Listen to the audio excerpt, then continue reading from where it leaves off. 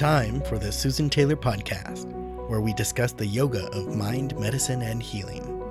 Author of Feeling Good Matters, Sexual Radiance, and the Vital Energy Program, Dr. Taylor imparts authentic knowledge and practical tools that inspire, educate, and empower us to be a healing force for positive change.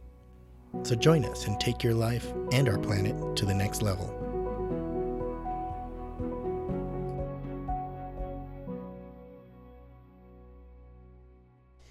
Hello and welcome to episode 149, Is a Digital Lifestyle Hijacking Your Brain? In today's episode, I'd like to talk about navigating the digital world, health issues resulting from too much digital devicing, and tips to restore your wellness. So to detox means to let go and create some space. And we all need to create space if we want to have a healthy and prosperous life.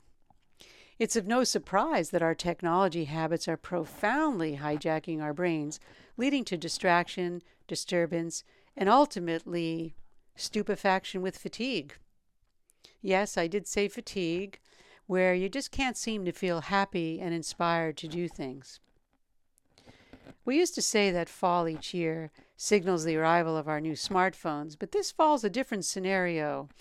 We have a lot of things happening. We had the lockdowns across the country prior, and they have entailed a rise in the use of these information systems and networks, Zoom classes. Everything is related to digital because we can't see each other. And we have usage patterns and usage behavior that's really gone, skyrocketed, which is affecting our health. And, what are we going to do about it? And that's what I'd like to talk about today. We've become so connected digitally due to the pandemic that perhaps we've forgotten what it feels like to be a human being. And we all feel this, not to mention this fall bringing the attention to the presidential election. So with all of this together, we need to pick up our spirits and become inspired again to want to step forward and live a human life. I think it's a serious situation that's existing now, and it won't go away until we recognize the problem, remove or root up the core of the problem, as I always say, and repair, rewire, and rejuvenate what is there and what we have to do with our life. The landscape is quite astonishing, and it's no surprise that we're in an energy flow of mobile device attachment. Yes, attachment to our mobile devices physically, emotionally, as well as mentally. Not even to mention that we don't have a spiritual component. Do you know that at least 46% of participants in a Pew survey from 2015, and that's 2015 is where I got the data, said that they couldn't live without their devices? Snapchat, Instagram, and the biggest time sink of them all, Facebook, now occupying more than 5 or 6 hours of the average U.S. consumer's daily life. And that's according to another analytics survey. In fact, you don't even have time to spend with a human to celebrate your birthday. We can't. We've been in lockdown mode and we're not able to do that. This is not something to really harbor on saying that it's a negative. It is what it is. But we need to pay attention to this now and do something about it for ourselves while we still practice social distancing, wearing a mask, but we need to step up and really tie into our human essence of who we really are. We have to learn to choose or to ignore and really understand what's happening and working even with our brains. As our smartphone usage swells, it brings the inevitable side effects when used without skill. And some of these include, and this is what I wanted to talk about today, we have sleep disturbance. According to the National Sleep Foundation, 71% of people sleep, they hold on to their smartphones, have them in bed with them, on the nightstand. There was a study done in Science Translational Medicine from September 2015 that the amount of caffeine in a double espresso has less of an effect on our sleep than staring at a mobile device before bed. And that's computers included. And I could just say even my usage of computers has increased exponentially. And if I'm not off the computer at least 2 hours before bedtime, I find that it becomes very, very difficult. We also have another side effect is attention span. You know how they used to say, I don't think it was correct, the goldfish, it's incorrectly given the reputation of having the shortest attention span in the animal kingdom, which we know is probably not true, but because it might be the fruit fly, but it might even be a human being at this point. I would bet to say that most of us have a shorter attention span since we've been using all these devices over and over again without full presence. There was a study done from the Microsoft Corporation that people now generally lose concentration after 8 seconds, highlighting the effects of increasingly digital, a digital lifestyle on the brain. What will this do to our process of evolution? I'm not sure that it's going to be an added benefit to our growth and development for sure. Take a personal test and see how strong your memory is. Another side effect is people isolation. Now, with the pandemic, as well as with all this digital, we're really becoming isolated. And there's a breakdown of our human communication system. I see the younger children are not able to look you in the eye or even speak. They don't know how to acknowledge another human being. Have you ever seen happy people when we were at restaurants a long time ago who were texting while they're waiting for their food? They don't even engage with each other. They're engaging with a mobile device. So again, I don't want to be negative, but I think now is the time we can really address this. And I'm bringing it up now because now's the time we have to go inward.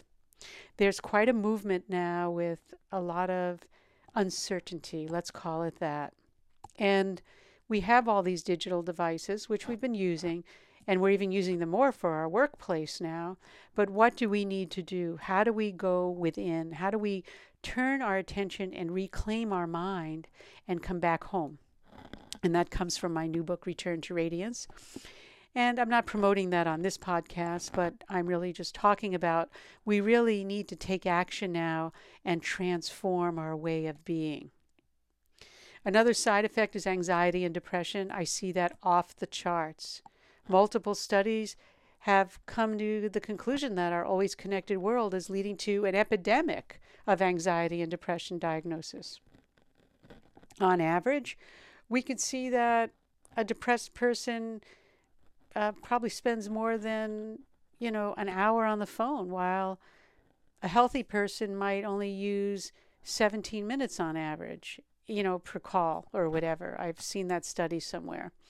Although some people speculate that using, one of these smartphone works on our dopaminergic receptors in the brain, I'm not quite sure it's true. The answer lies deeper than a simple transmitter response. Findings on anxiety and depression with cell phone usage can be found in the May issue of the Computers in Human Behavior. Then we look at stress. That's another side effect. And we have stress, research from the American Psychological Association. They began to really detail the increasing amount of stress caused by time spent on these devices. And being connected in some regards means you're always available and you're vigilant. Your whole nervous system becomes hyper vigilant. And we know through our meditation training that we want to calm down our nervous system. In order to be happy and healthy, you cannot have an agitated nervous system. And that comes from our breath training. So we train you in breath so that your nervous system does become relaxed, because a relaxed nervous system allows the body, and the brain in this case, to heal. It becomes back into balance. So this is just the tip of the iceberg, some of the things that I mentioned. We really have to work with our digital devices in a very, very healthy way. And we need to know when to cut it off and when to utilize it. Remember, it's an instrument. Your mind is also an instrument. If we learn to use the mind as well as we learn to use our digital devices, we will have mastered our minds. A systematic meditation training could be the answer, or at least offer a clue to how to find and move beyond that addiction and take back your life. What's most amazing about meditation isn't immediate. It's not that immediate, and it's not that apparent sometimes, because it requires that you do the work. And, we have some techno gadget saying you could be a meditator. Don't believe that. They're false prophets. Profits. Keep in mind, there's nothing within 2 minutes, a 2-minute, 1-minute meditation. These are all people they don't meditate. And I would really like to offer a real systematic, precise way to meditate and teach people so that you can reclaim your mind, revitalize your body, come back to your own home base, restore your health. Because let's face it, the pandemic's going to be over. We're going to have a new policy in place. The world is going to go on. We're going to move into a positive light, and we are moving that way. It seems a little dark now, but remember, wherever there's dark, there's light. So we could move forward with that freedom, and we could move forward with an intact, healthy nervous system and brain. It's worth pointing out that as human beings, we do have an expansive capacity given the anatomy of our brain. And when we choose distraction over focus, we slowly lose our ability to find freedom and fulfillment in life. Remember from a previous blog post that I did, our brain has the ability to change. That's neuroplasticity. And this change can be for the better or for the worse. So take notice when you get onto your digital devices, or seeing who's beeped, or you're browsing around. Not communication necessarily, because we need that. There's a little bit of a difference, but just browsing around, seeing what's happening in the false news, and I don't think there's anything even that who could trust anything now with all the nonsense that's going on. But keep yourself aware. Maybe you do it if you want it for entertainment. Do it 5 or 10 minutes a day, but that's it. We'll find that we'll become a much happier person if we just don't stay connected 1 day a week. That's what I do, at least. I'm now trying to do 2 days a week because we're doing everything online. And just remember, we don't want that distraction. And there are reasons why we allow ourselves to be distracted. Number one, we have a desire for distraction. I was going to do a whole podcast on the desire for distraction.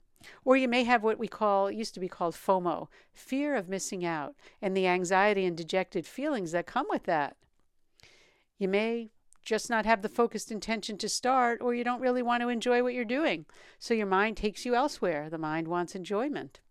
Or you may want to connect to social media world because you're feeling isolated or lonely. And you'll feel better. People are buying dogs now because they're feeling isolated and they need that feeling of love. So the dog breeding business is off the charts. And hopefully after the pandemic situation is over, they don't all go back to animal shelters. That will be not a very nice scene. So we're all searching for that, but the search doesn't have to go outside of us.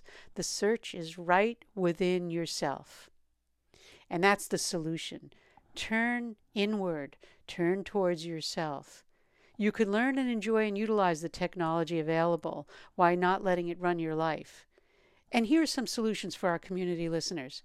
Schedule specific times to be with yourself. That's without your digital appendage. You've heard this before, but set a timer. We don't need digital appendages. Set a time. And let me just go back on that for a minute. I know people, they text me or call me, friends, family, and I love them, texting me and calling me because that's the way we communicate. But they always wonder why I didn't pick up. It's because I don't have my phone with me. I don't take it with me everywhere I go. I don't take it with me to the kitchen. I don't take it with me when I go out to the garden. I don't take it with me when I go out on a walk. And when I do my bike ride to the beach, I don't take it with me. And if I do, it's on airplane mode and I'm studying some language or something. I haven't been doing that because that's what I mean. I'm on digital all the time with teaching and private clients that I'm seeing, that I don't need it when I'm on my bike anymore to study or listen to chanting and things like that. So now I go in silence because there's only so much we can take. So schedule specific times. Then the next is to set a specific time in the AM that you will turn on your devices. I've said that before. And only after your meditation practice, not before. You need time to tune up the mind before it's bombarded with the external stimuli. And as I mentioned, you leave your phone at home and go for a walk or a bike in the park with your mask, of course, and until that's all taken care of. But you don't need your phone. Learn to meditate. And when I say meditate, I don't just mean sitting down and being mindful of what you're not doing. I mean really get a systematic training so you can sit down, breathe, relax, and collect and contain your energy. Bringing your mind back home is not done haphazardly, and that's why people get frustrated and then they give it up because they haven't been taught correctly. Meditation needs to be systematic, and if you want to feel revitalized and make progress, that's what you need to do. And we teach that at the Center for Meditation Science. I teach that. And I have a lot of certified meditation teachers that also do that. And if you don't want me, I'll refer you to someone. That's okay too. Then also take 1 day per week on a time segment, within a day or a week, to perform disconnect.